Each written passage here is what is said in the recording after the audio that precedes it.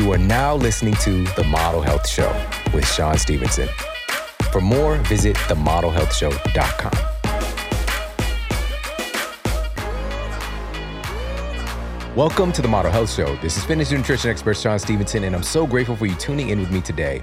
On this episode, we're talking about something that is truly iconic in our culture. It's tied to a sense of happiness, a sense of adventure even, but also has a dark side. Today, we're going through the history of soda. All right, we're going to travel along this timeline and take a look at some of the fascinating aspects of this very, very popular beverage that's embedded itself into our society.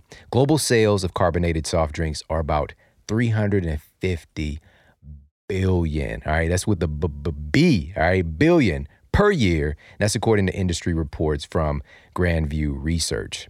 Now, two of the top 50 companies in the world are soda companies, all right, Coca-Cola and PepsiCo. All right, they're up against huge tech companies like Google and Apple. They're up against car companies, financial companies like Wells Fargo, JP Morgan, and they're right there in the mix with the giants because they are giant. All right, so, and would you believe that sodas actually started off as something that was seen as a medicine, right? It started off with these kind of good intentions to help people to feel better, to heal from different ailments. So we're going to go through all of that today. It's going to be incredibly fascinating, but you're also going to get some huge insights, some actionable things to go along with it as well, as we always do. All right, because soda, it's a big part of our culture, but some of the big potential issues that you're going to learn about today, we've got to have a way out. We've got to have other options. And so we're going to cover that as well. And also one of my options that's keeping a lot of dough in my pocket is Thrive Market, all right? I put a big value placement into the food that I eat, into personal care products that aren't containing a bunch of crazy toxic chemicals. That matters a lot to me for what I get for myself and for my family.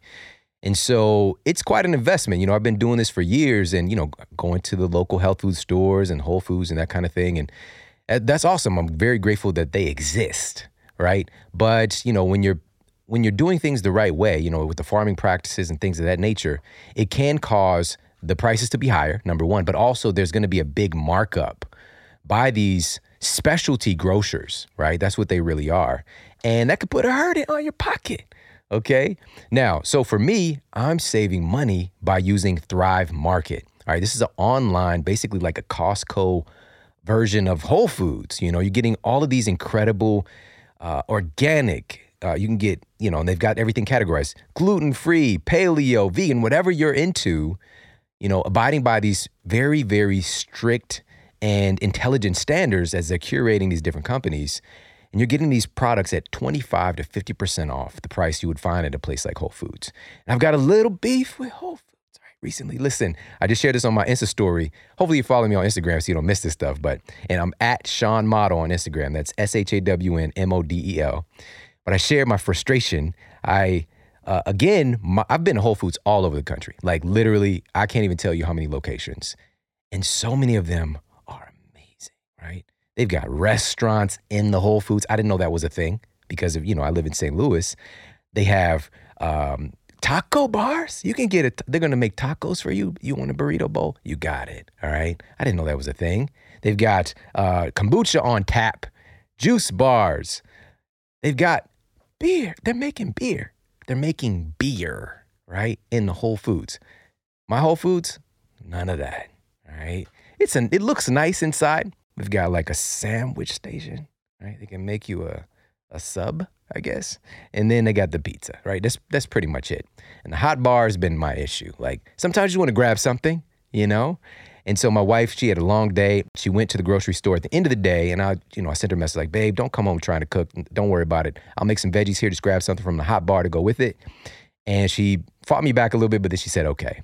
5 minutes later, sends me a picture of the hot bar at our local Whole Foods. Empty pans. Empty. She sends me a picture of empty hot bar.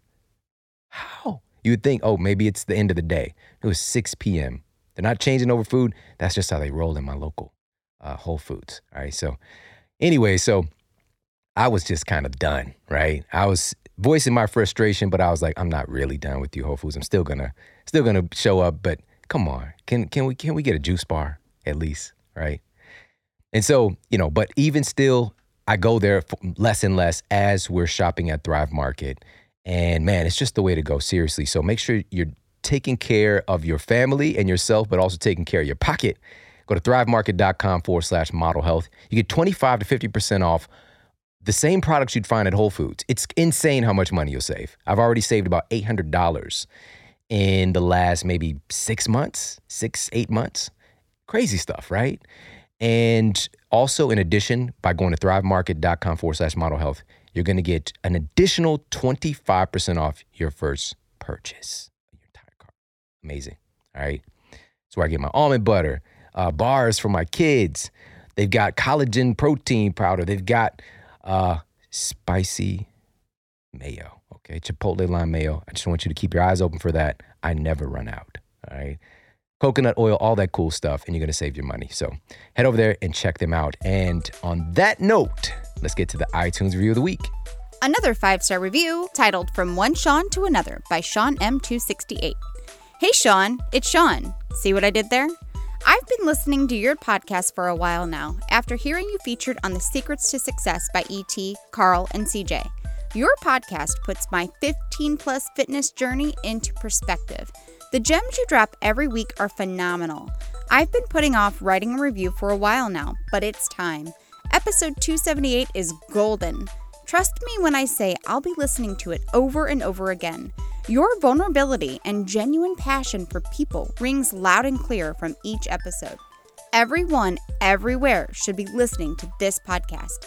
Keep doing what you're doing, brother. Let's move the world. Wow, let's move the world indeed. Thank you so much for sharing that. And everybody, thank you for heading over to iTunes and leaving me those reviews. It truly keeps me inspired. And it's just, I just appreciate it so much. So please keep them coming. If you've yet to do so, pop over and leave me that review. And on that note, let's get to our topic of the day. Today, we're going through the history of soda. This is a really fascinating topic. And, I learned a lot in this process. I did know quite a bit about the industry, but more of the health side or lack thereof. But it's really amazing just to understand where this whole entity actually originated. And so to start with this history, we need to go all the way back to the 1700s. And this is when non-carbonated water was combined with lemon juice and honey to make what was first the recognized, quote, soft drinks. All right. And so soft drinks, just even like what is a soft drink, is simply, this can be a carbonated or non-carbonated beverage that is an alternative to hard liquor, right? Or hard drinks. That's what a soft drink is. So, but as we know soda, that involves carbonated water. And so for centuries, there was a belief that naturally carbonated water had healing properties, and people would come from all over to drink and even bathe in naturally kind of carbonated springs. Now, they're naturally carbonated water sources, i.e. bubbly water. But then there's also this way that was invented to artificially carbonate the water. And this was invented in 1776 by Englishman Dr. Joseph Priestley. All right. And he did this by infusing carbon dioxide with the water to create carbonic acid. All right, so that was in 1776. And then in 1783, as we go along this timeline, Jean Jacob Schweb perfected the process for carbonating water and created the world's first carbonated mineral water. All right, so we've got carbonated bubbly water. It's a thing. It's rolling around. People are digging it.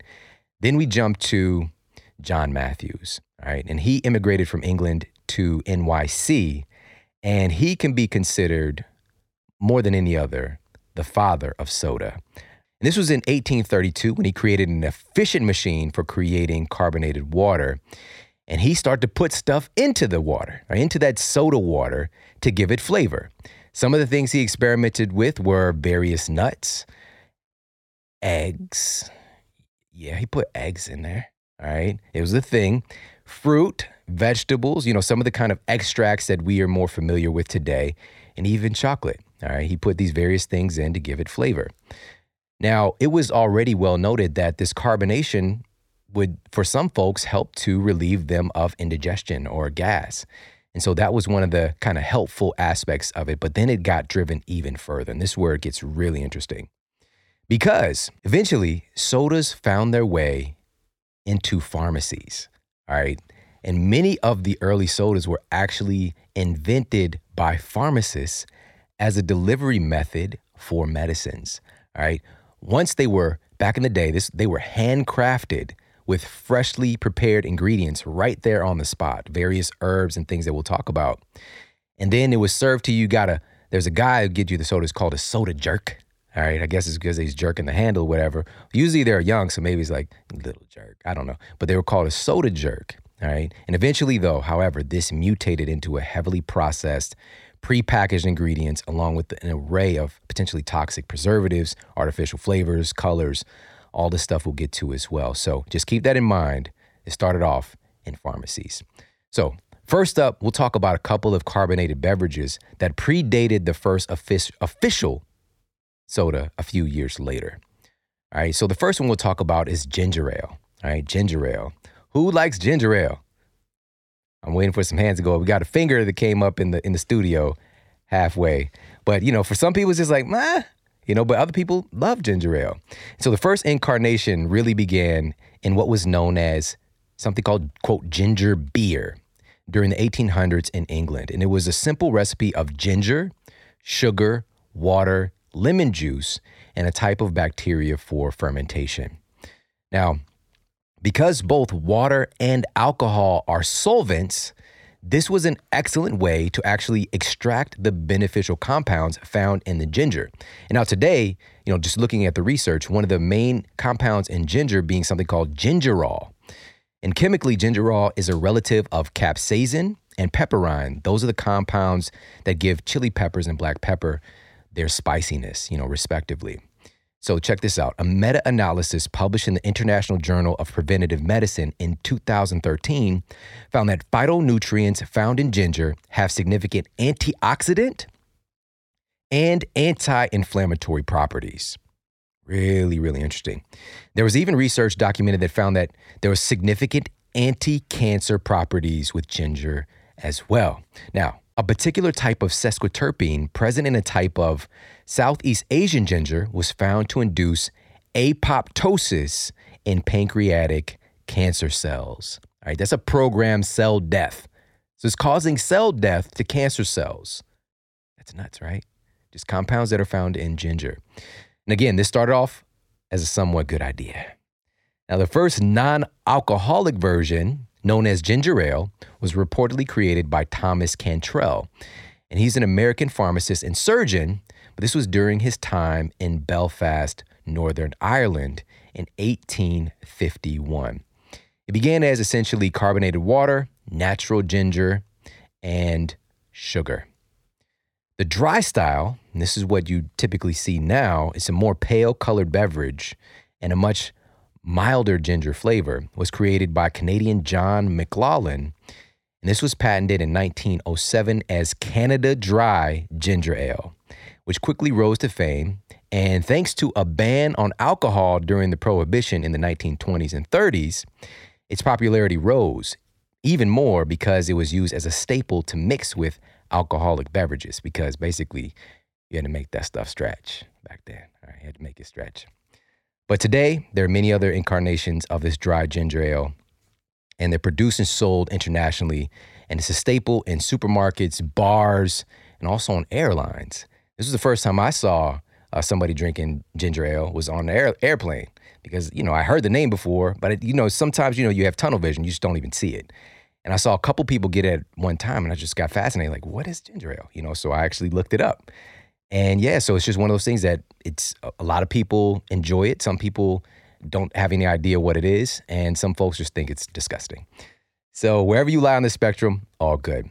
Today, however, most commercial ginger ales in the U.S. are made with high fructose corn syrup. And also, it's not ginger anymore. It's artificial ginger flavoring. All right, we've got food scientists who are great at replicating these flavors, and you don't have to spend money growing ginger, right? So it's not even real ginger anymore. And now, this is the thing. Being created by a pharmacist, all right, so this was, again, created by a pharmacist way back in the day, Thomas Cantrell. This started off with good intentions as far as the ginger ale, selling it at the pharmacy, basically. And there was a claim, of course, ginger ale can help to cure an upset stomach. That's still what people use it for a lot of times. The facts. Okay, studies have found that ginger and ginger extracts can be effective for alleviating some types of nausea and vomiting, especially related to pregnancy and also following surgeries. And this is attributed to those compounds gingerols, again, that we've talked about. Now, there are some small supporting studies that say that this actually does do the trick. However, ginger's effectiveness for other stomach woes is less supported by research. And here's the thing, even if ginger does have those benefits, this does not mean that ginger ale has those benefits, all right? It's not the same thing. We got ginger and we got the highly processed artificial ginger with high fructose corn syrup. Not the same thing. All right, so that's one of the first incarnations of this movement towards the sodas that we know about today. Another one is root beer. All right, and this is pretty cool. So early on, this was utilizing roots to make beverages, right? This has been done for centuries. And eventually root tea, right? Root tea became a popular beverage. But by the way, if you're wondering where the name root beer came from, many food historians think that it's likely that the first versions of root beer started off as something called, quote, small beer. And this was a beverage brewed from herbs, barks, and berries. And the fermentation process of the beverage was used to help reduce the danger from the poor water quality of the time. All right, so that's where the whole idea and the concept of these small beers / root beer came from. Now, utilizing non-alcoholic carbonated water to make the root beer, which is what we know today, was done in 1876, and it took off as an industry for mass production, largely on the popularity of the formula created by, again, another pharmacist, Charles Hyers, and the original formula included things like sarsaparilla, ginger, sassafras, dandelion root, vanilla bean, allspice, and a few others. But yet again, today, you won't find these potentially health-supporting roots and herbs in a can of root beer. All right, it's not the same thing. Instead, it's been replaced with artificial flavoring, artificial coloring, and lots of sugar. Now, many incarnations of root beer are to come, but now we're going to shift our gears to more of the household names that many of us have come to know and their fascinating beginnings.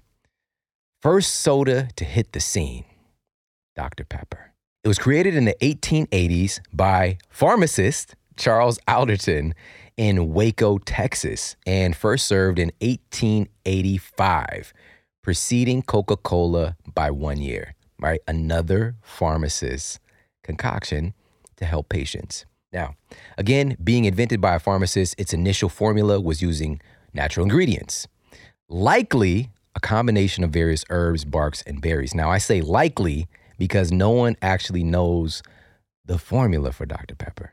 All right. It's crazy. Like the kind of secrecy behind it. It's like some Nicolas Cage National Treasure stuff. All right. This is crazy. It's like there's two halves of the original recipe are kept in like two different safes and safety deposit boxes in Dallas somewhere, in various Dallas banks. It's just crazy, the lore behind it. And so it's high secrecy. So if you're drinking Dr. Pepper, you don't even know what's in it. And of course, originally the soda was sweetened with sugar, but in the 1980s, as with most things, there was a huge shift to using high fructose corn syrup, which was cheaper and sweeter than sugar. And Dr. Pepper was on that train with no looking back. Now, here's a little fun fact. There are still some countries that distribute Dr. Pepper with real sugar and not high fructose corn syrup. Not that it's that much better for you, but it's just a little fun fact. All right. And Dr. Pepper really took off and catapulted its way to national acclaim thanks to the 1904 World's Fair right here in St. Louis, all right, where it was offered. People really dug it as they're going around and getting their x-rays done of their feet, right? Crazy stuff people do.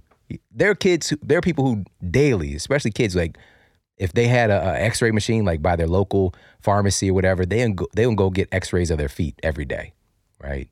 Not understanding, of course, now we know that, that exposure to x-ray radiation can hurt you. And so people were doing that, drinking their Dr. Pepper, and life was good, or so we thought. So that's Dr. Pepper, a little bit of history on that one. But again, I said predated Coca-Cola by a year. Coca-Cola is about to hit the scene. It was invented in 1886 by pharmacist John Pemberton. For the first 17 years of Coca-Cola's history, one of the main ingredients in the famous beverage was cocaine. Right? Cocaine. It's called Coca-Cola, guys. It is true. All right, cocaine. And the idea came from, this was really fascinating. Cocaine is derived from the coca plant. And this is a shrub indigenous to places like Peru and Bolivia. And chewing on the leaf for centuries was popular for its effects of producing mild euphoria, but also suppressing hunger, allowing people to have increased physical stamina. So like, climbing in the mountains and that kind of thing. And it was in 1863, Angelo Mariani mixed the coca leaves into Bordeaux wine, creating an immensely popular tonic in Europe called Vin Mariani. And this alcohol in Vin Mariani helped to actually extract the cocaine from the coca leaves. And the advertising was that it was something that would restore energy, give you greater health, strength, and vitality. All right, that was the marketing. Probably did. And now, after failing to create a successful pharmaceutical drug, Pemberton decided he was going to take his shot making his own fortified wine. All right, that was his initial approach because, again, being a pharmacist, he was trying to make a drug that could help people, but just couldn't find something that really would work out. So he took his shot here. And basically, he bit off the recipe for the Mariani and he added cola nut extract and caffeine to the wine. And with this coca mix, and he called it Pemberton's French Wine Coca, right? Pemberton's French Wine Coca. I know you're like, okay, that's a terrible name. I agree. That's why it became Coca-Cola eventually. The drink soon became super popular, but due to local prohibition laws, Pemberton was forced to replace the cocaine stayed put. He had to replace the alcohol in the drink with sugar syrup. The new drink was now called Coca-Cola and sold at soda fountains mixed with carbonated water. It wasn't until 1903 that the cocaine was removed from the drink because of some problems associated with the drug. Just a few. Now, Coca-Cola was well on its way to being the household name that it is today. So let's talk about cola nuts for a moment. The cola nut is a fruit of the cola tree, which are native to tropical rainforests of Africa. They're noted for being a significant source of caffeine. And cola nut has been used literally for decades now as a source of flavor and caffeine for these cola beverages.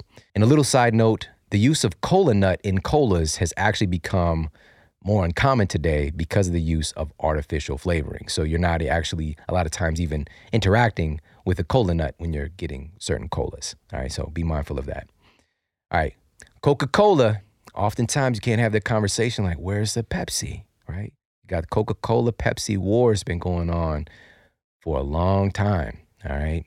Now, Pepsi Cola started out with a pharmaceutical route too, invented by pharmacist Caleb Bradham in 1893 and offered at the soda fountain in his pharmacy, calling it Brad's drink, right? Brad's drink. Now, this was particularly touted for the benefits of aiding digestion and boosting energy. That's the formula he came up with, and how he promoted it to patients and customers was that this would help to improve your digestion and give you energy. The name was later changed to Pepsi Cola for its main ingredient of pepsin, right? Pepsin, which is a digestive enzyme, and of course, the cola nut. So Pepsi Cola. Now, this was right. With pepsin, you can potentially see some improvement in digestion, and also, of course, with the caffeine, you'll see some energy.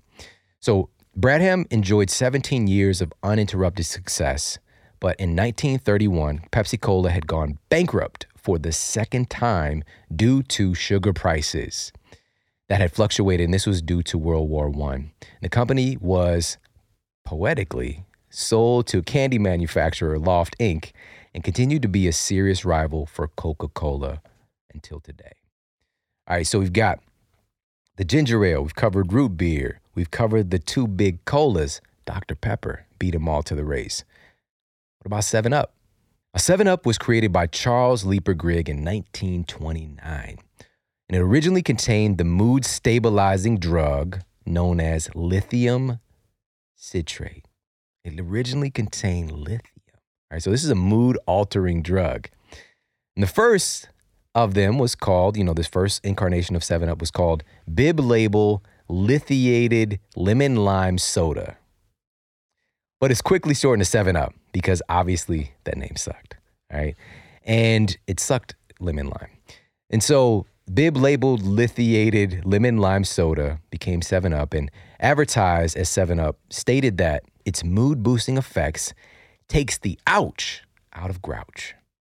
Right? That was the advertisement. Takes the ouch out of grouch. But if you take the ouch out of grouch, what are you left with? Gruh? I don't know. Anyways, I guess it worked. Lithium citrate even remained the main ingredient until 1950 when research showed that the drug had potentially dangerous side effects. All right, 7-Up. Let's move on. Now we're going to talk about Mountain Dew. This was invented in 1948 by brothers Barney and Allie Hartman, who had a beverage bottling company in Tennessee. Now, the creation of their soda was actually due to their inability to get access to the soda that they liked to drink their alcohol with. All right, so they had a lot of times on their hands. They was like, you know what we're going to do? We're going to come up with our own soda, bro. We're going to come up with our own soda so we can have a more fun way for us to get hammered. All right. And so the name Mountain Dew, check this out. This is real stuff here. The name Mountain Dew was actually slang for moonshine. It's a slang term for moonshine. And there's even an old Appalachian folk song first recorded back in 1928, before the soda was even an idea, talking about the original Mountain Dew, a.k.a. Moonshine. Take a listen to this. Down the road here from me, there's a big holly tree where they lay down $1 or $2, where they drive round the bend and they come back and then there's a jug full of good old Mountain Dew. Well, they call it that old Mountain Dew, and those that refuse it are a few. I'll hush up my mug if you fill up the jug with good old Mountain Dew. That's crazy, right? Amazing stuff. And this is just, again, looking at these super villain origin stories of some of these different companies, So, after sales steadily rose, the company began to struggle and it was eventually bought by PepsiCo in 1964. Now, here's the thing, and I'm just going to give you a preview of what's to come when I talk about super villain origin stories. This soda and other sodas, highly addictive, all right? And you just take a look at the statistics. 20% of drinkers of Mountain Dew are responsible for about 70% of their sales, all right? That's a buttload of dew in you, right? That's a lot of dew. And you have to think about this in context. Like, how is that even possible for a person to consume that much Mountain Dew? It's just like people are literally going for Mountain Dew instead of water, and I can identify with that because I had my drink of choice as well, and so we'll talk a little bit about that as well. But I just want you to be mindful of that. The industry itself with soda companies, their drive is to create what they refer to as heavy users, right? They're not all that interested in getting more people on board as they are getting the people who are on board drinking a lot of their product, all right? And that's just the way they roll. So I wanted to start with the history of some of these very popular soda companies because a lot of the other sodas that you are probably familiar with spring off of them. A lot of them are actually owned by these same companies. And so now I want to shift gears a little bit and talk about some of the resulting aspects that we're currently experiencing with our health and our society as a result of our heavy consumption of sodas. Again, $350 billion a year in sales for sodas. It's mind-blowing. $350 billion. It's difficult to really wrap your mind around in worldwide sales each year. And it doesn't come without an additional cost, which is the cost for our health. Now, just thinking about this logically, when we talk about sodas, it has exactly no nutritional value whatsoever. If you look at even the nutrition facts, is zero. There's nothing in it, right? No nutritional value whatsoever, yet it's one of the most loved and sought after substances in the human experience, right? That humans consume. And not only is there no nutritional value, it's actually negative nutritional value because it actually robs minerals from your body. It takes nutrients, it takes a lot from your body to process the beverage. So you're left with a net loss, a significant net loss every time you consume a soda. So here's some of the major health implications we're looking at here. Again, started off with good intentions to deliver medicines. That's how it started off, to deliver medicines. Now it's just a medium to deliver sugar. Lots of sugar. Now, since we were just talking about Mountain Dew, 20-ounce bottle of Mountain Dew is 77 grams of sugar. Right? That's almost 16 teaspoons of sugar. Just 1, 2, 3, 4, 5. I'm not done yet. It's going to be a minute. All right, that's a lot of sugar. 20-ounce bottle of Coke, 65 grams of sugar, right? It's amazing how much sugar is actually in here. Now, here's the problem. The most dangerous aspect of the soda is that the sugar is delivered in liquid form. So it's hitting your cells really quickly. It's hitting your bloodstream really quickly. And so what are some of the implications as far as our health? First, let's talk about something that doesn't come to mind first, which is bone density. There's a study published in the American Journal of Clinical Nutrition that examined the bone mineral density of 1,413 women. And it found that daily cola intake was associated with significantly lower bone mineral density in the hips of the women in the study. Now, some studies suggest it's related to the high amount of phosphorus that's in the soda, which can inhibit calcium absorption. But also, it appears that phosphoric acid in cola can also cause the release of calcium out of your bones. And this is an important part for us to talk about this concept of acids and bases, right? Or acids and alkalines. And it's something we were all taught in school, but it really didn't have any visceral, worldly connection to us. Like, I just wanted to get the grade and get out of the class. Like, it didn't resonate with me that it mattered.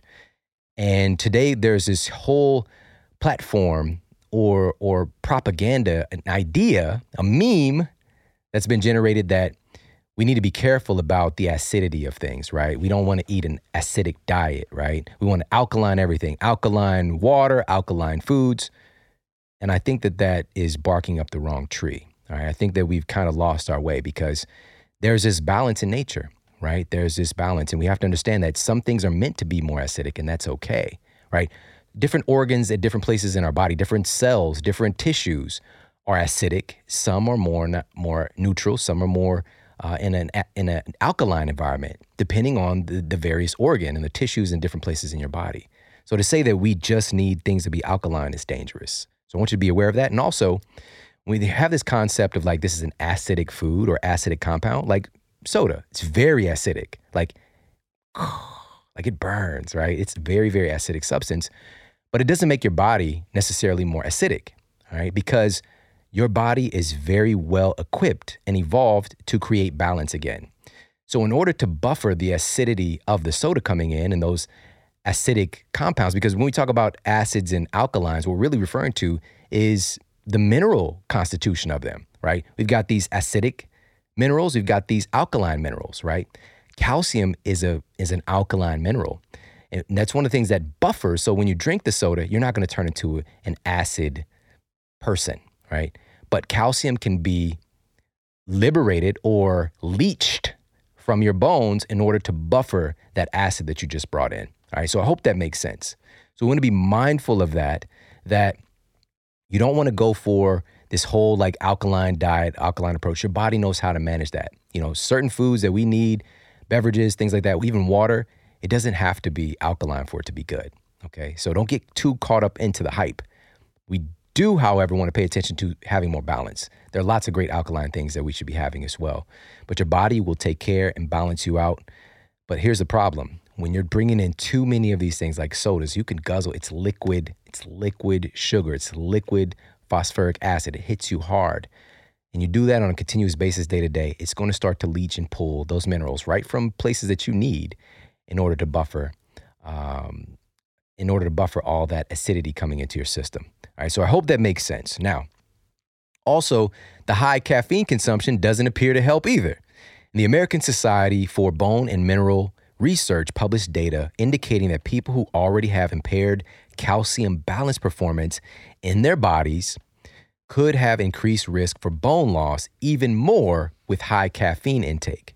And now let's be clear, the caffeine itself isn't a direct issue. Again, this is something humans have been consuming for centuries, right? And has a really interesting resonance with the human body. In fact, there's a compound called adenosine that we create as we're just living our life, day-to-day process. And as adenosine increases, and by the way, for years, it was thought of just a throwaway product that just didn't really matter to researchers. But now they're aware that we have receptor sites for adenosine, that as we build up adenosine, it starts to fit into those receptor sites and activate programs that put us on sleep mode. All right. It makes us to relax, calm down, set us up for recovery, right? So adenosine matters. Caffeine has an interesting ability to fit into those adenosine receptors. And so you can build up the adenosine that would normally make you shut down, be tired, and you just don't experience it. You can keep going. So it kind of tricks your body into not knowing that it's tired when it's tired, all right? So that's one aspect. And then we got the other aspect of being a nervous system stimulant itself. That's what caffeine is. It's a nervous system stimulant. And so it's not a direct issue. It's more so the related issues that can come from it when you go too hard with it, which is issues with your nervous system and also with your sleep, for example. And if your sleep is messed up, it can really mess you up, right? And this becomes a snowball effect that can damage your hormone function and reduce your bone density potentially because of, levels of sex hormones like estrogen, progesterone, all these things that are also related to your bone density. Those things start to get messed up. And so with that said, I want you to be aware that it's not caffeine necessarily that's a problem. I'm a fan of caffeine, but the source you get it from matters, right? Caffeine from hammering down colas every day, on top of the other issues with bone density, that can be a problem, all right? So, and most folks, the big caffeine source we think about is coffee. And I'm not saying to not drink coffee, but a lot of the coffee people are drinking is what I like to call affectionately garbage coffee. All right, it's garbage coffee. So you're getting a hot cup of coffee bean juice plus pesticides, herbicides, rodenticides, things that were used in the growth of those coffee beans.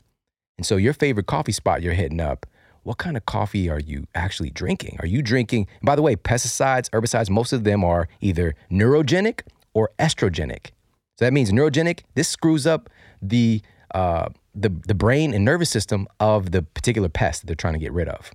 Things bioaccumulate in our tissues. We're done now thinking that, this stuff doesn't affect us. We know it does, all right? And the other way is estrogenic, so it screws up the reproductive cycle of the different pests. And again, bioaccumulates in our tissues as well. Now we know that pesticides and fungicides, we have studies showing clearly that these can affect our sexual health as well. All right, so that's the big thing. What's your source, right? Vary your source. For me, I just got onto the coffee train. I was not a fan. I've shared this before. I had coffee one time, I was like 5. All right, I had a sip of my grandma's coffee. I swore it off. I was like, I will never drink this again. And I lived the rest of my life until about a year and a half ago. Never sipped it. Never. Was no interest, zero interest. And I would talk about Four Sigmatic, and I was having the mushroom elixirs, the cordyceps, the lion's mane, which I still do. I love those. The reishi, I love reishi.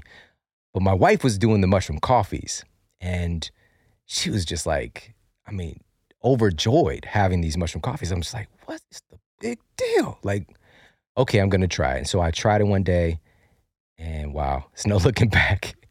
I get it now. All right, I get it. And here's the great thing about it is that we have the organic coffee. All right, so you're not worrying about all the pesticides, herbicides, fungus, but now we have the balance because this is acidic. Coffee's acidic. We have the alkalinity of the medicinal mushrooms in there as well. Creates a much more balanced thing. And so one of the fundamental things you experience is a much more natural kind of experience of energy, right? It's not like this weird spike and crash and jitters and this weird, like none of that weird stuff. It just feels right. It feels good. It feels really good. And you don't know, like there's no associated crash. And on top of all that, why I really love it, when we're talking about these medicinal mushrooms, when you look at something like chaga, which is in both of the coffee formulas with Four Sigmatic, we're talking about something that has, stacks on stacks of clinical evidence and being effective for fighting cancer cells. All right. It's bananas. Like literally, you can go Dr. Google right now and type in chaga and cancer studies. It's nuts. Very, very powerful. It might be the greatest antioxidant substance that humans have ever found, all right, that we consume. Off the charts ORAC scale. And plus you see about a 300% increase in your body's NK cell activity. So these are your natural killer cells. So these are your immune system weapons that literally, these are the cells of your immune system that get trained to be skilled at taking out foreign invaders, all right? Incredible stuff, all right? Chaga, reishi, tons of studies showing the benefits of reishi related to cancer protection, improving sleep. Lion's mane, we've got University of Malaya finding that it can help to regenerate neural tissue, right? Create a new brain. It's amazing. If you're not drinking already, head over, check them out, foursigmatic.com/model. That's FOURSIGMATIC.com/model. You get 15% off everything, all right? Amazing, amazing stuff. I've got my cabinet stocked with Four Sigmatic. Absolutely love them. All right, now, to shift gears a little bit, in talking about this consumption of soda, we got the bone mineral issue, right? But the thing that really jumps to mind for a lot of us immediately would be, what about the connection with obesity? We hear about it, but we don't really take a look at it. And that's what we're doing with the Model Health Show. So we're actually going to put our focus lens on what's happening. And is there an actual connection with obesity and soda consumption? So this was a meta-analysis published in the journal Obesity Facts. Found a direct correlation between the consumption of sugar-sweetened soft drinks and obesity, right? This is like no surprise, right? This is a meta-analysis. So this is taking a compilation of many studies and verifying these facts that, yes, indeed, there is a connection. What isn't a surprise, though, is the fact that studies funded by the soda industry found that there is no connection between drinking soda and obesity. That's interesting. So the meta-analysis looked at 30 studies not sponsored by the soda industry and found a clear connection. So you got to be aware of this stuff. You know, when you're looking at studies, who funded the study, right? Because it's their job to make money. Why would they publish something that's going to take away from their profits? Why would they do that? Why would they put themselves out of business? Just think about it. It's just logical. And so with this said, you know, a lot of the folks that are working for those organizations, they feel like, you know, this is something that's to be consumed in moderation. You know, it's not addictive. It doesn't have these different things. This is their belief system. And if it's not their belief system, they know that they're hurting people. They're just terrible human, all right? There are a couple of those. You know, it makes me think of in The Dark Knight, you know, he's trying to figure out the Joker, like logical, like, why is he doing this stuff? Why is he hurting? And, you know, his boy Alfred was like, some people just want to see the world burn, right? And so some of those soda guys just want to see the world burn. And your throat with the soda. All right, so diabetes. This is a natural transition segue when we're looking at the issue with obesity. An analysis published in November 2010 in the journal Diabetes Care, researchers found that people who drink 1 or 2 sugary soft drinks a day were at a 26% higher risk of developing type 2 diabetes. Just 1 or 2. Just 1 or 2 a day. That sounds like moderation to me. Research published in the Journal of the Endocrine Society. There's actually an endocrine society, right? Hands up, who wants to be a part of endocrine society? All right, so the Journal of Endocrine Society shows clear evidence that the frequent consumption of sugar-sweetened soft drinks, even 1 to 2 per day, contributes to the onset of metabolic syndrome, insulin resistance, type 2 diabetes, and even cardiovascular disease. You might wonder, like, how is that even possible? Well, cardiovascular disease from soda, how is that even possible? Well, here's the process, real simple. Consuming that amount of sugar, like we talked about, with 16 teaspoons in a bottle of Mountain Dew, you're getting a tremendous surge in your blood sugar, right? As you're consuming that, it goes up very quickly. So your body has to secrete a lot of insulin to get that out of your bloodstream. All that sugar in your bloodstream is dangerous. Like, it can kill you So your body in its infinite wisdom is trying to push that into your cells as quickly as possible. So insulin gets released from the beta cells in your pancreas to help to open your cells up, basically unlock the door so that the glucose can get in. Now, over time, insulin needing to respond in that fashion begins to become resistant. It's like pushing the gas pedal down habitually over and over again. It's just going to start to tear your car down, right? Just to the floor. The wheels are going to go out. Stuff's just going to start to not work as efficiently. And so you start to develop insulin resistance. And so now you have more sugar hanging out in your bloodstream. That's what diabetes essentially is, all right? It's having this high blood sugar. But first, what your body's going to do in relationship to cardiovascular disease, before it gets to the high blood sugar issue, after the cells are filled, then you're going to fill up your muscle glycogen as well. Then that glucose is going to be converted over in your liver to liver glycogen, where it can store it there because your body's trying to protect you, get that sugar out of your bloodstream.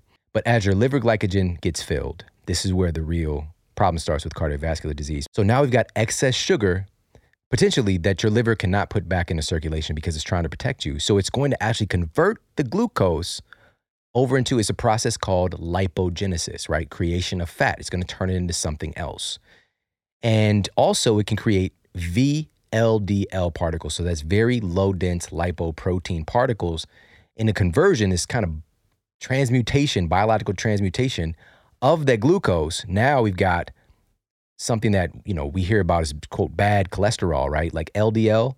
This is VLDL, like very low dense lipoprotein that gets packaged with cholesterol and then sent various places in your body. All right. So now you've created the most potentially dangerous particle as far as cholesterol is concerned from consuming soda. All right. So I hope that makes sense of following me along that track of how the cardiovascular issue can be a potential. But this is something to be aware of because we were not designed to be able to have access to that much sugar at one time. Our body breaks down really quickly from that. But our bodies are also very resilient. It'll just start storing fat like crazy. It's one of the first protective mechanisms that you have, right? But over time, pancreas is going to stop working adequately, liver, and so on.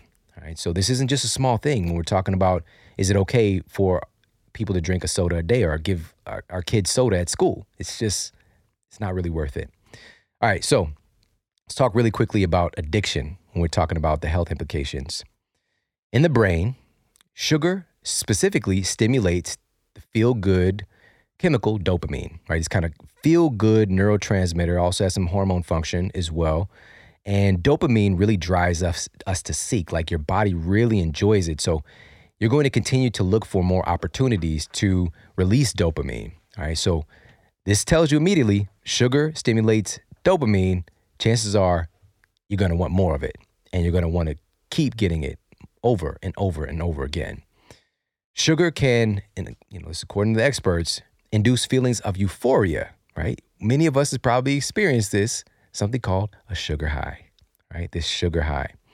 But with the high, there are also associated depression and withdrawal symptoms when you don't have it. And so in the episode I did a while back, which I'll put in the show notes, we did the history of sugar. And it's fascinating stuff. And so in that episode, I shared research compiled by scientists at the University of Bordeaux in France that concluded that, quote, overall, researchers reveal that sugar and sweet reward can not only be a substitute for addictive drugs like cocaine, but can even be more rewarding and attractive. And so what do we do? Understanding that as we see the soda industry evolve and some potential problems showing up, diet sodas come along. Right? Sugar-free. We don't have sugar. You're okay now. Give me the Diet Coke. I'm on a diet. Let me get 2 triple cheeseburgers, supersized fry, but give me the Diet Coke. All right, I'm watching my figure. And so this was what we were marketed towards, and we don't understand this. This is a really fascinating study as well. This is a public library of science, which had rats in the study with no prior experience with artificial sweetener, like what we're talking about that's used in soda, were allowed to choose 8 times per day between 2 mutually exclusive levers. So the rats got to choose between 2 mutually exclusive levers. One of the levers gave them a dose of cocaine. The other lever gave them a dose of sugar water that was used with an artificial sweetener. The results were shocking. These little critters, 94% of the time, became hooked on the artificial sweetener, not the cocaine. I hope you heard me. They got hooked on the artificial sweetener, not the cocaine. But then again, you might think, well, that's not bad for you, right? It doesn't have any calories. It's not just about calories. It's what is it doing to your hormones? What is it doing to your metabolism? And so there's a recent study in 2017 conducted by researchers at the Boston University School of Medicine. This was published in the journal Stroke. Shows a direct association between diet soda and both stroke and dementia. The study found that people who drink diet soda daily are almost 3 times more likely to have a stroke and develop dementia. What? How? Guess what? That artificial sweetener is messing with your brain. And we know artificial sweeteners like aspartame strongly affect the neurons in the brain, putting them in this category of something called excitatory neurotoxins. Research published in the American Journal of Industrial Medicine found a link between aspartame and cancer as well. Just like its artificially sweetened cousin, saccharin, that literally has cancer warnings right on the package, right? It's just you're sitting at dinner, pull out those little packages, and you look at the back and you see the cancer warning, right? So there's a connection there as well. But research funded by the soda industry did not find these links. So let me be clear.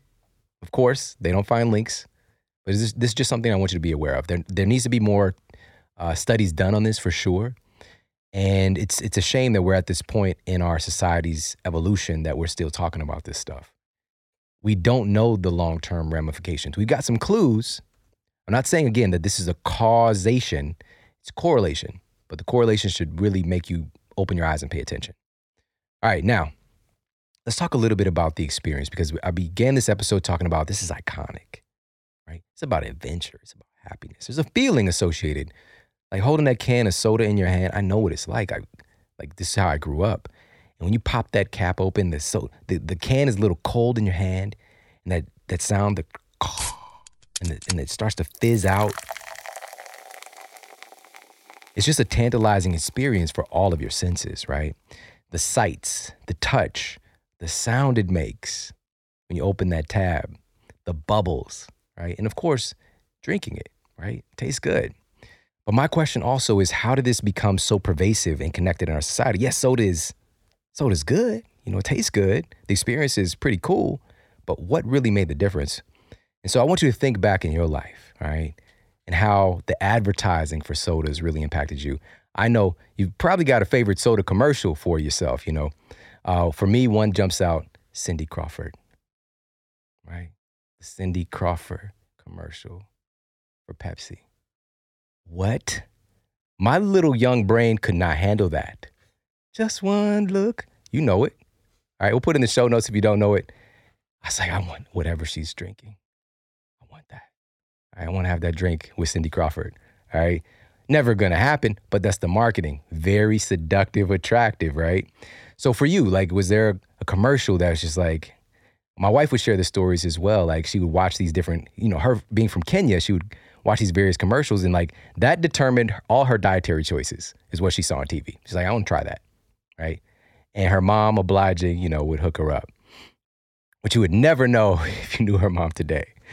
And so, it starts very young for us and also really appealing to our senses, the marketing. It's a marketing machine. And, we talk about a lot of health affirming things on the show, but, a lot of this stuff is a part of our history. And I know the majority of people listening, we grew up drinking sodas, so let's think about it, for yourself. Top 5 sodas ever for you. What would they be? All right, what are your top 5? My top 5, Cherry Coke.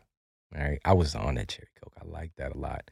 Vess Strawberry, which is illegal in, I think, 30 states, but that's like legal crack. I mean, that Vess Strawberry, that was my jam. And it was cheaper. Like the Vess sodas, for whatever reason, they were super cheap. So we bought those in bulk, knocked those down. All the various flavors we got to experience, sometimes in a day, okay? I might drink 5 to 10. I know it sounds crazy, but it happens, and it happens a lot. Another one, Sunkissed Orange. Yeah, I was on that as well. So you're seeing a trend of the fruit style for your boy, all right? Now, this one isn't carbonated, but it's still a soft drink considered Hawaiian Punch, all-time favorite. All right, that little punchy, whatever that guy. I mean, that was my water, you know. Whatever small trace amount of actual H2O that was in there kept me alive. All right, thank you, Hawaiian Punch, for keeping me alive but killing me softly, right? Same time. And then another all-time favorite, Lipton Brisk. When that came out, I mean, you can actually feel the sugar going down your tongue and going into your cells. You could feel it. That was mine. So below the video, I want you to share, what was your favorite all-time soda? All right, let me know. And also, of course, if you're not watching the video, if you're listening to audio, you can tag me on social when you share the episode with your friends and family and just be like, hey, I was hooked on fill in the blank. All right, I want to know, what was your favorite soda? Oh, by the way, I want to talk about this really quickly too. There have been a lot of failures with soda too. You know, I don't know if you guys ever thought about these. Vanilla Coke. I actually liked it a little bit, you know, but then I realized it actually tastes like vanilla toothpaste with Coke. All right, it really wasn't that good. Listen to this one. Crystal Pepsi. Crystal Pepsi. Listen, this is like your black belt if you know about Crystal Pepsi. My mom was all over that, all right? Like crystal on crystal, all right? She was on it. So, and this was like it is a great marketing platform, but eventually, of course, that fizzled out. Orbits. Do you remember Orbits? It was only around for a short time, like a year. It had the little balls in it. So you had a soda with little balls of mystery floating around. It looked like a lava lamp that you drink. How attractive is that, right? For weird people. But these little balls of mystery. So there's an Orbit soda. Last one, Sprite Remix. Sprite Remix. Why would you remix it? Every remix isn't good, right? You're not Puff Daddy in the family. You're not Puffy. Every remix is not going to be good. So lots of sodas have come and gone, but the titans that we started the show with are still around today. And if you were a kid growing up in the last few decades, you're pretty oblivious to the fact that, you know, knocking back all of these sodas have some serious health consequences. And I just want to shed some light on that with this episode. And also, I want you to think about just how much this is a part of our culture and just starting to have your eyes open as you see it in the marketing and the product placement and things of that nature. Because again, the industry is focused deeply on creating heavy users, all right? A lot of folks don't drink that much soda, but then we've got this huge part of the population that drinks a lot of soda. All right, we're talking about somewhere around 60 gallons per person a year, but that's largely skewed. There are people who drink in well over 100, hundreds of gallons a year. All right, and there's some folks, you know, lots of folks as this information is getting out, don't drink any soda at all. And they found some other alternatives. So I want to share with you 5 specific alternatives for you to look at. But also, lastly, I also want to point your attention again. We mentioned the commercials. What about the tie to sporting events, right? That's just, there's concession stands. That's the majority of things you're going to find is sodas, right? It's tied into culture. The commercials, right? Extreme sports, for example, Mountain Dew is like embedded in the culture.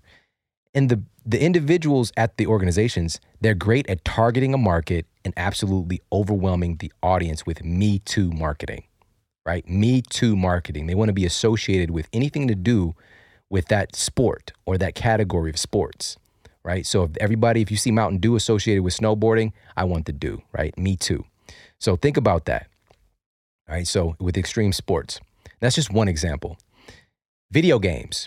2007, for example, coinciding with the video game Halo 3, special edition Mountain Dew Game Fuel came out. So these are cans of Mountain Dew. It's called Mountain Dew Game Fuel with Halo pictures on it, right? Gamers, big audience that the manufacturers strategically are going after very intentionally. Also, special launches with World of Warcraft, Call of Duty, and more. That's just with Mountain Dew. There's so many others. Movies, right? Actors drinking the sodas in the movie. Let's think back. Fuller McAllister. You know who Fuller McAllister is? Home Alone. All right. Fuller, the little cousin, this iconic scene with him guzzling the Pepsi at the table and looking at Kevin, who's played by Macaulay Culkin, because you know he pees in the bed. He's getting his guzzle on. It's late at night. He's just getting ready to create ocean. He's going to be swimming in a waterbed, not intentionally, all right? And so this little iconic thing, the product placement, that's made them so much money. Billboards, outside, of course, in our everyday life, but also in movies. There's one as I was doing research, and I just saw it. It's just so epic when I saw the image of in the movie Total Recall. There's this huge Coca-Cola billboard at this one random scene that just came up while I was researching. And it's just like, it's a flash, but it's like a subliminal hit to your senses, right? As Arnold's walking around, it's like, "Al the Vater's Obama," right? I think that's one of the lines he said in the movie. But this Coca-Cola image just like flashing and hitting your senses from all these different places really starts to play havoc on your psyche. And of course, last one I'll share, Talladega Nights, the Ballad of Ricky Bobby. They take it over the top with the product placement, all right? There's an epic scene at the table that if you've seen the movie, you know what I'm talking about. I'm not going to get into it too much, but and so basically that movie it's a parody of the culture of racing that has become largely driven by corporate sponsorships involving, also soda, for example, and these different food companies. And so athletes, entertainers, Grant Hill drinks Sprite, right? Beyonce and Pepsi, and even Michael Jackson and Pepsi. We had Michael Jackson, arguably the most iconic entertainer of our time, aligning himself with Pepsi. Michael Jackson makes grown men cry. Like they're in the audience like, "I love you, Michael." The tears coming down just because he's singing and dancing. You know it, right? He's doing this thing. But do you remember when Pepsi commercial, his curl, because he had the really juicy, with the product in his curl and his hair, a spark hit it, some flames hit it, hair caught on fire. Iconic moment. But I'm sure, Pepsi made good and everything was all good. But just that alignment with an iconic person like that, how powerful is that? So be mindful of this stuff as you're seeing media coming into your senses, like, "Oh, I know what you're doing. So you're not just like a victim of it, right? And also the people that you share this with, your family and friends, who've come to know more about this soda industry and the history of soda. It came from somewhat good intentions to where it is today, where it's just a delivery method for a lot of sugar. 5 alternatives to soda. Number 1, guess what? Captain Obvious here, water, all right? For the first time in decades, it's official, Americans are now drinking more bottled water than soda, all right? It's been a long time, and it wasn't even close in comparison to how much soda we're drinking versus water. After decades-long streak of strong growth, the United States, this was just last year, according to research from the consulting firm Beverage Marketing Corporation, the shift has now taken place where Americans are now, for the first time in decades, drinking more bottled water than soda, all right? Pretty cool. So that's number 1. When you're out at a restaurant, you're getting your fancy whatever meal, just get water. They always come to the table, they bring the water, or they give complimentary water. Just go with that, enjoy the meal. But that might not be your thing, okay? So you can also liven up the water. You could do fruit infusions with the water, right? It's kind of just a common thing we've been doing for a long time, adding lemon or lime to the water. But man, when I was on a cruise recently, we were out, it's hot, and they had some cucumber water, and I've never had it before, outside of this huge boat that we were on as we got back on. And I drank it. It was the best thing ever. It was so good. I couldn't believe how good it was. And so fruit infused or vegetables, like cucumber, things like that, mint. There's like even cool infusion bottles where you can put that stuff in there. So liven up your water, do stuff like that.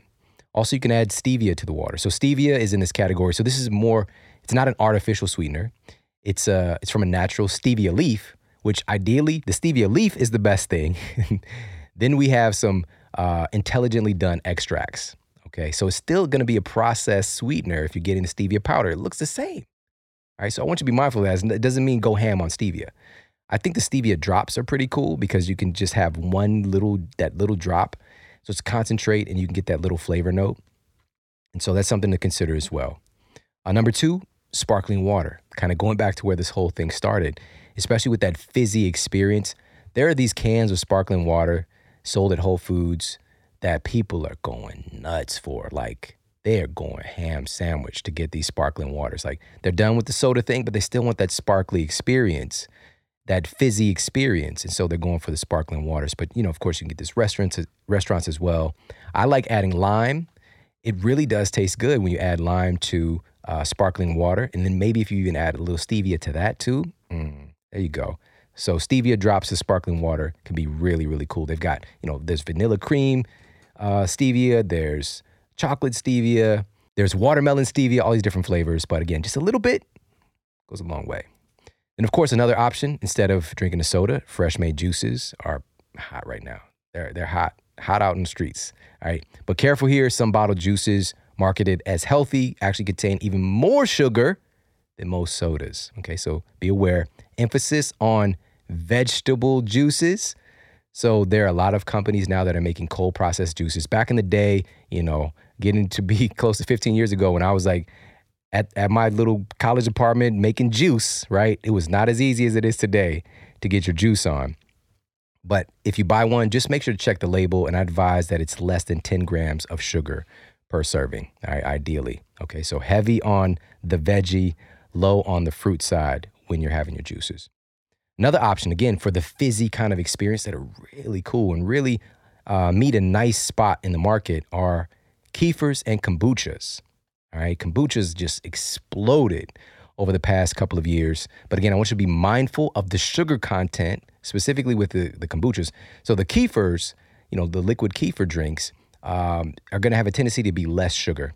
But the kombucha, you got to keep your eye on that. All right, it can get you a little bit spiked out. And also the alcohol content, because it is fermented. There's even a warning label on some of them that says it contains some alcohol that can get you tipsy. And so with the kefir and kombucha, just be mindful of those two aspects. And also the caffeine. All right, I remember taking kombucha, like having some, just later in the evening. Maybe it was like 7 o'clock, but it gave me problems sleeping that night. And I wasn't aware that they're actually using some strong caffeinated teas in making the products. All right, so just be mindful of those little things, especially if you're more sensitive to caffeine, that those can be delivery systems for things that want to, possibly give you some problems. But at the end of the day, these probiotic beverages, incredible benefits, right? Helping to replenish and support our gut microbiome. And there's so many great health aspects that come along with that. Improved digestion. This can also potentially improve several other health factors as well, getting those healthy, friendly flora into our body. So that's a big difference in what you get with Coca-Cola. All right, Coca-Cola will kill your gut microbiome right off the bat. It doesn't care what jersey the bacteria is wearing. It's taking out everybody. All right. Whereas we got kefirs and kombuchas that are more supportive to it. And finally, another option here to think about is going with the classic, right? Before the whole soda phenomenon, it was tea. They were making tea out of all this different cool stuff. And there's so much variety here that you can go after. You can also get your nice caffeine kick as well from various teas. You can have it hot or iced teas as well. And you're more in control of what's going into it, especially if you're getting fresh brewed stuff versus the Lipton Brisk that I was hooked on. All right. Don't be like me. Don't be like teenage Sean. All right. That I was strung out on Brisk. And so it's official. We're really taking back control of our health. We're really waking up to the hazardous effects of some of the things that we just came to accept as normal that are just not normal. The percent of 8-year-olds that drink at least one can of soda daily right now is 56%. We cannot allow this any longer. All right. Things are changing, but they have to change now. All right. Change more now. And it starts by getting this information out there. The average number of cans of soda drank by males in the 12 to 19 year age group, 868 cans a year. No more. That's done. We're done with that. And it's because you are a part of this mission with me to make a difference. It starts with us. It starts with how we're caring for our own bodies and minds, but also in our immediate atmosphere, in our own household. What are we bringing into our homes, right? We have to start to have standards and understand this isn't a game. These things are hurting people. But it's also to understand, keep everything in perspective. You learned a lot today. There's still value here. It's there's cultural icons and a part of our culture. It's not like we need to run away and pour all the sodas out, down into the toilet or whatever.